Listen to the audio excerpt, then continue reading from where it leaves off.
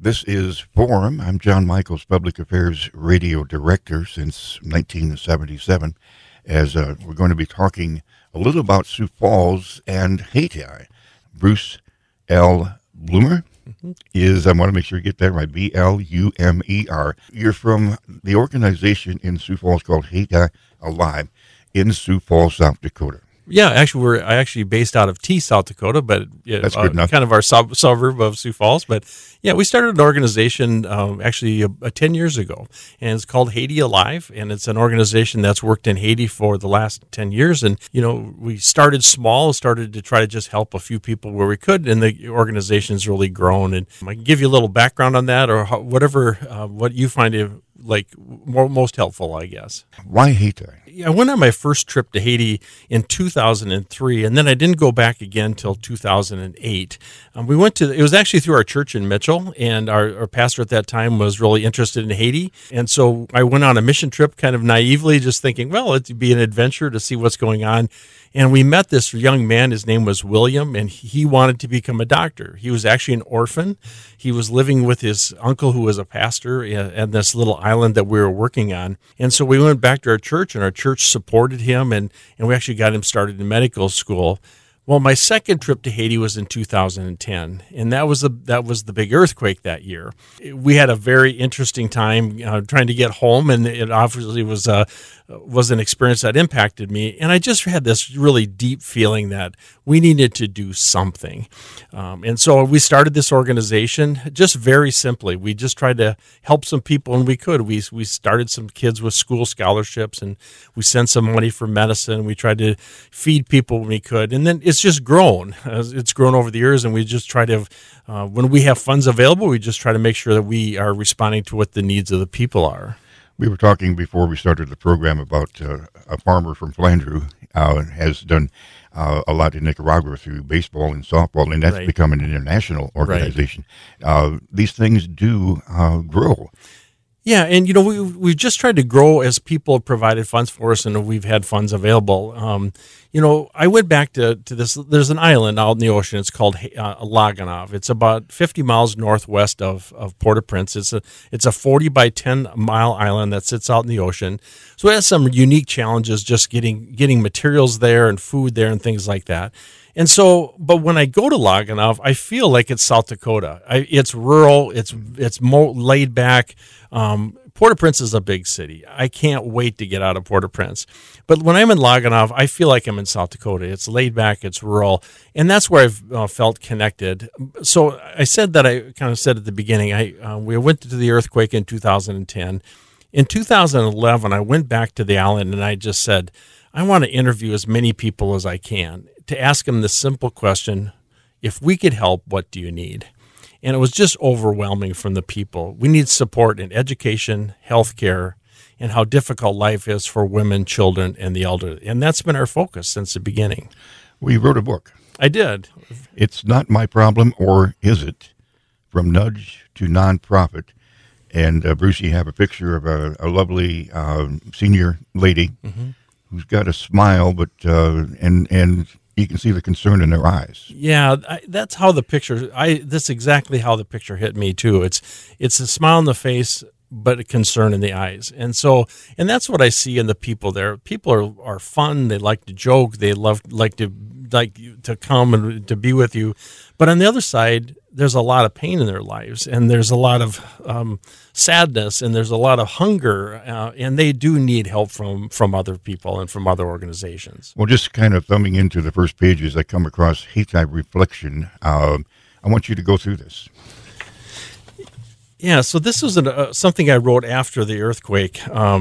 Today I weep for the people of Haiti. I weep for a place where the people won't eat today, where children won't go to school this year, where someone will die today because there's no medical care, where people will wander looking for work or for hope or for shade, where we could help. We're worried about $4 gas while a child starves. We're worried about the stock market while a woman dies in childbirth. We're worried about higher prices at the restaurant while a family eats mud. We're worried about road construction detours when someone can't find clean water to drink. We're worried about the meaningless. We respond with nickels and dimes. We watch candidates spend millions to be elected and don't act on the behalf of real need. We listen to athletes gripe about salaries that equal Haiti's gross national product. We waste a yearly Haitian salary at a casino. We build new houses and take vacations and get the latest electronics while someone won't eat today, while a child won't go to school, while someone will wander homeless, while someone will die today where we could help. Bruce, there's two words I heard there, hope and also meaningless. People look for meaning in what they do. We're at the cusp of the new year where people are looking for New Year's resolutions. Some are weight, and this, it's all about me. If you want meaningful, it's to how can you help others? Right. And of course, there's people, right here, but I think where people are, if you look at the New Testament, it didn't matter what country you were in. Right. It applies to all. Bruce, the aspect of this is a church that is behind this, right? A little bit. Originally, it was a church in Mitchell. Now it's a separate nonprofit. And tell us about that nonprofit. And is it just you, or? Yeah, actually, it is just me. We have a board here. We have a board of, say, 8 people. I don't know how to hunt and fish, and so this is what I do. This is my hobby and the things that I enjoy doing or whatever. But what I would say to kind of your first part of your question is, at the end of the book, what I really encourage people is to do good somewhere. I have gotten connected to Haiti because I love the people. There's great need there. There are people that are truly starving, truly hungry there. There's a people that need education and health care. But I encourage people to do good somewhere. And so occasionally I'll get a call or get a conversation with somebody that'll say, well, we have hungry people here. Why don't you help the people here? And my response to that is, well, you must feel called to help those people here. Why don't you feed the people here? Why don't you provide for them? And I'll provide for the people in Haiti. But what I find a lot is that sometimes people ask that question because they don't want to do anything anywhere. They're not going to help here or somewhere else. And so I just encourage people to do good somewhere.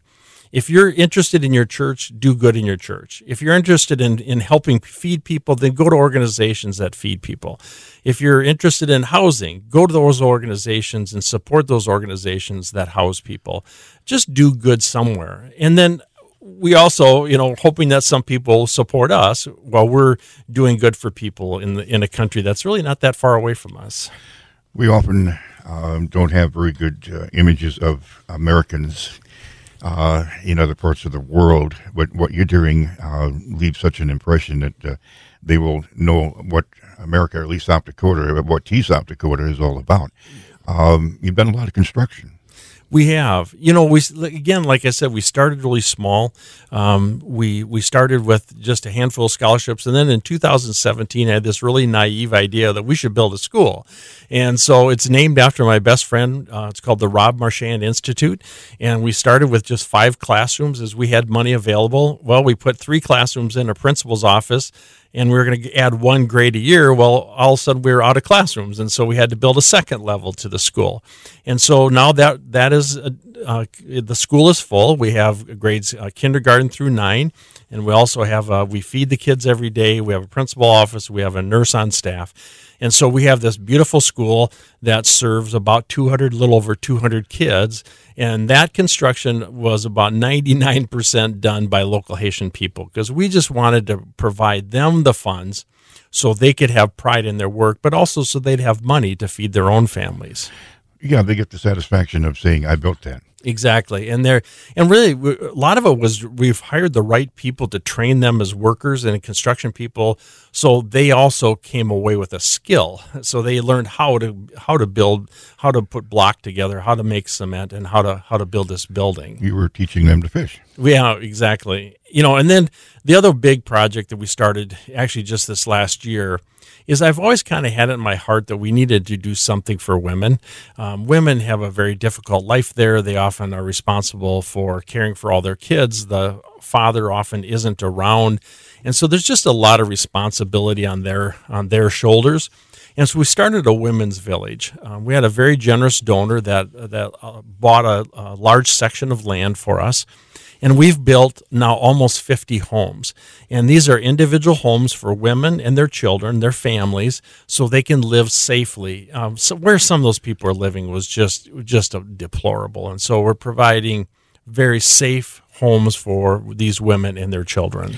Well, T, South Dakota was a village at one time, but you went and actually built a village. Yeah, and that it's really been great to see it. The other thing that's kind of interesting about it is that we actually put flush toilets in the homes. They have 4 homes will share a septic system, and we have water we have a well, so we have water so we can provide them water so they can flush their toilets. But we actually had to have a team teach the women how to use a flush toilet because most of them and their families have never even seen a flush toilet before. And so, again, we wanted to provide a safe place. And a women's village, we wanted the women and their children to be able to use the restroom and shower facilities inside a home so they'd have a safe place to be. And so it's really been wonderful to see that whole project come together. I haven't actually been to Haiti for a couple of years now. It's the political climate and the Port-au-Prince is just a mess right now. It's just lots of kidnapping going on, and there's just no stability there. Sounds like New York. Yeah. Well, I'm hoping to go down early in the new year because I haven't been there for a couple of years, but I really need to get back just to kind of encourage the people and see what's going on, check in on all their projects. But we have to be really careful because we haven't been able to bring teams for 3 years. Part of that was COVID, but most of it is the instability in the government there. And I had a conversation this last week or a couple weeks ago with another one of the Haiti organizations, and it's really been hard for our ministries when we can't bring teams, because when we bring a team, then they become your cheerleaders. They're coming back and they're saying, "Hey, this is a neat project. It isn't just something we made up. There's real good things that are going on," and they become the cheerleaders for your ministry. So if you haven't been able to bring them for a couple of years, it's difficult. It's been a difficult couple of years. Again, the book, It's Not My Problem, or Is It?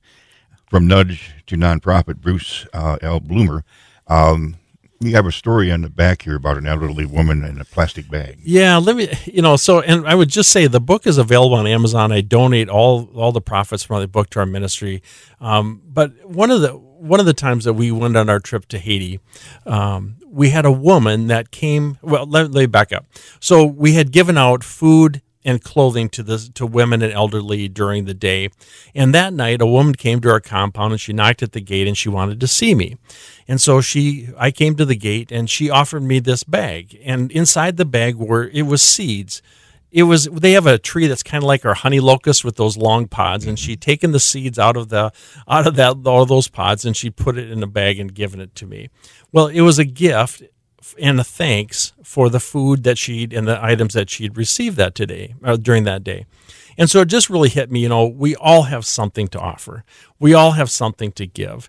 Now, some people can only offer a bag of seeds, but most of us can offer more than that. And so I think we're all called to do good someplace and to give back at least a little bit of what we have, to give that to others and to share that with others. And so, something as simple as a bag of seeds became very impactful for me because it was given in thanks and recognition of what we had been able to provide for her and her family.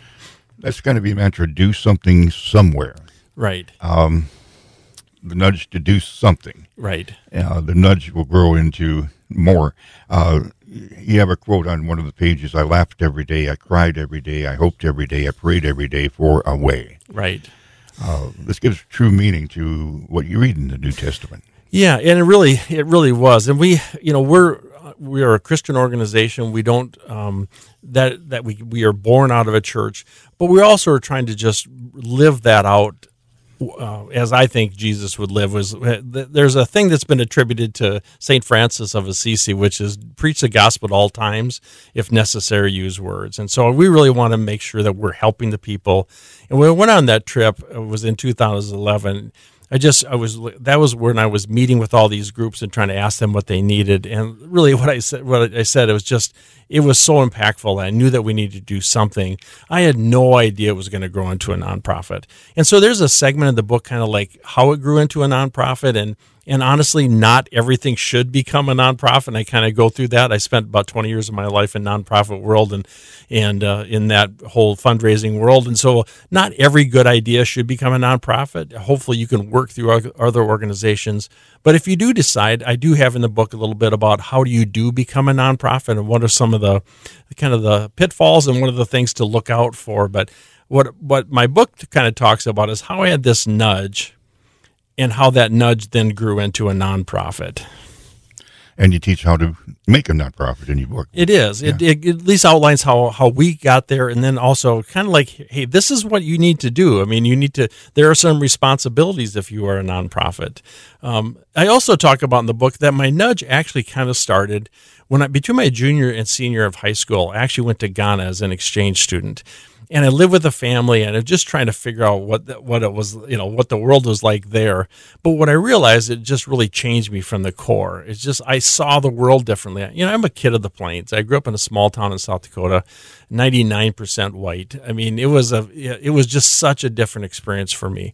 And so it really what I've kind of looked at in retrospect is that it changed me from the core. It changed how I see the world differently, so then I can maybe help other people in the ways that I could feel like I can help them. Yeah, when I was young, I went to Spain, but I also, went over to Morocco. And when you first see the toilet, that's when your image changes quite a bit. It's the hole in the ground, Yep. Tell us, when did you first go to Haiti? How long ago was that? Yeah, so my first trip was in 2003. I went to the northern part of Haiti, and we built a church, and we did some painting and things like that. And then I had a few years that I wasn't able to go again until 2008. Well, 2008 was the first time I went to this island of Laganov, and I just got connected there. Like I said, it just felt like home. It felt much more rural. I just really enjoyed the people. And then I've been back. In 2010 was the earthquake year. Since then, I've been back almost every year since then. Like I said, I haven't been there for a couple years now just because of the instability in Port-au-Prince, and it's just frankly a mess there right now. Tell us about the earthquake. What's that? Tell us about the earthquake. Yeah. The book really goes through this in great detail, but we were in a medical clinic. We were working on this island, and I was actually walking just outside the clinic, and I heard this rumble, and at first I thought, it sounded like a train. And I thought, well, there aren't trains in Haiti. And so we all went out in this big courtyard area, this big field, and we thought, oh, that's kind of cool. We made it through our first earthquake. And then we had a very large aftershock, and so we didn't go back into the clinic that day.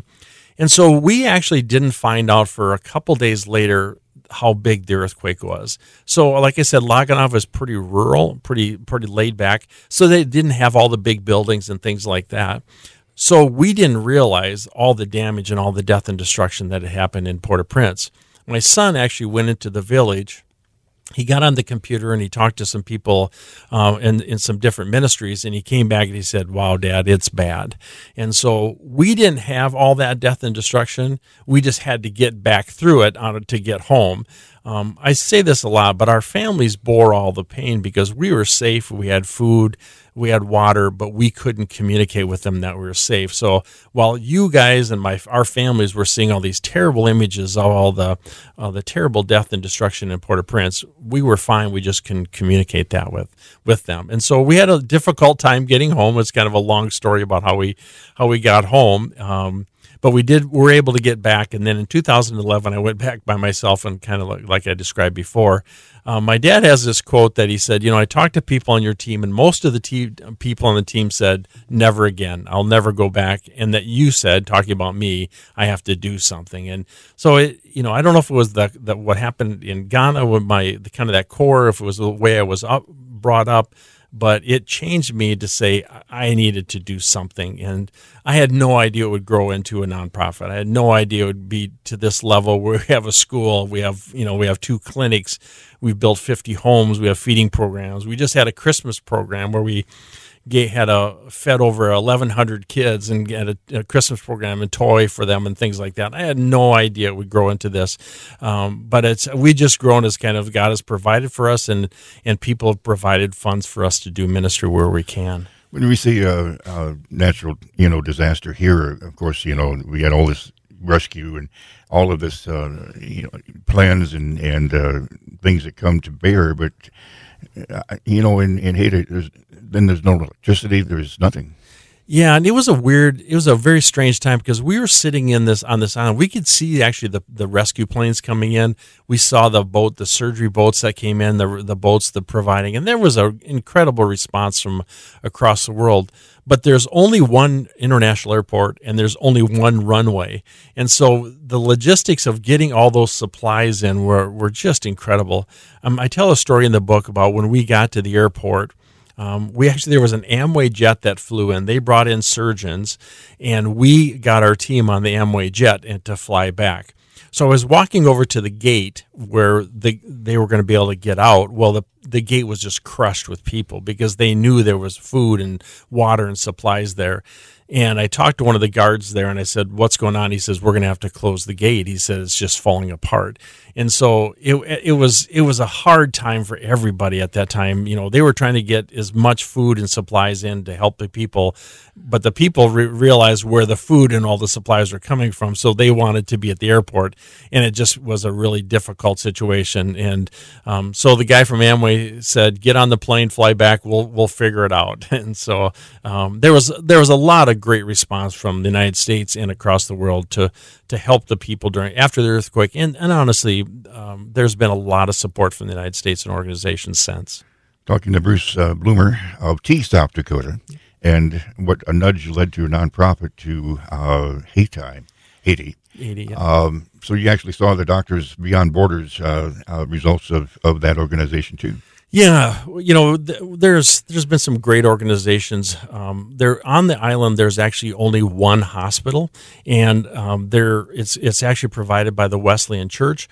But they would bring in really talented doctors that would come in to that hospital and do surgeries and provide for people. So we've seen, a number of organizations that have provided wonderful care across the country.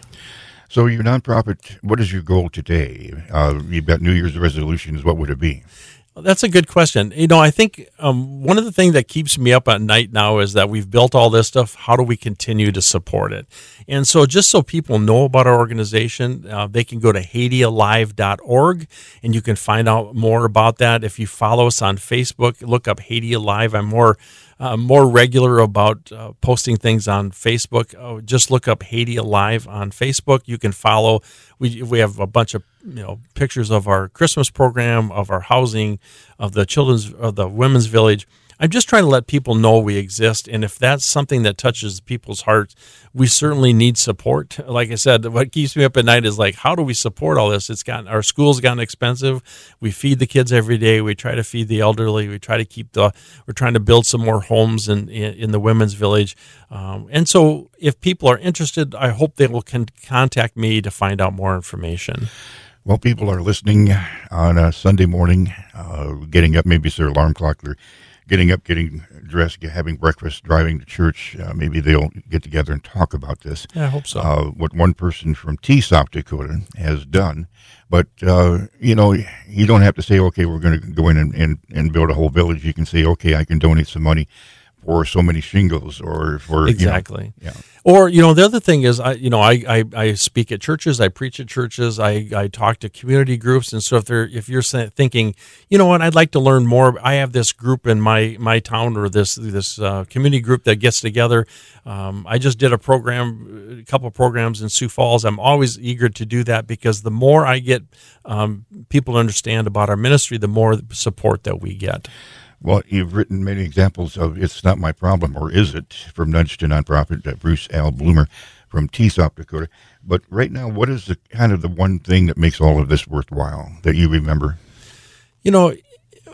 For sure, it's the connection with the people. Dr. William and I have become very close. I consider him like a son. We've had some knockdown, drag-out fights, and we've had times when we've hugged each other and everything in between. But I communicate with him almost every day to make sure that everything is working well with the ministry. And, it's like I talked about before, people say, well, why do you work in Haiti? It's because that's where I feel called to work, and that's where I feel connected.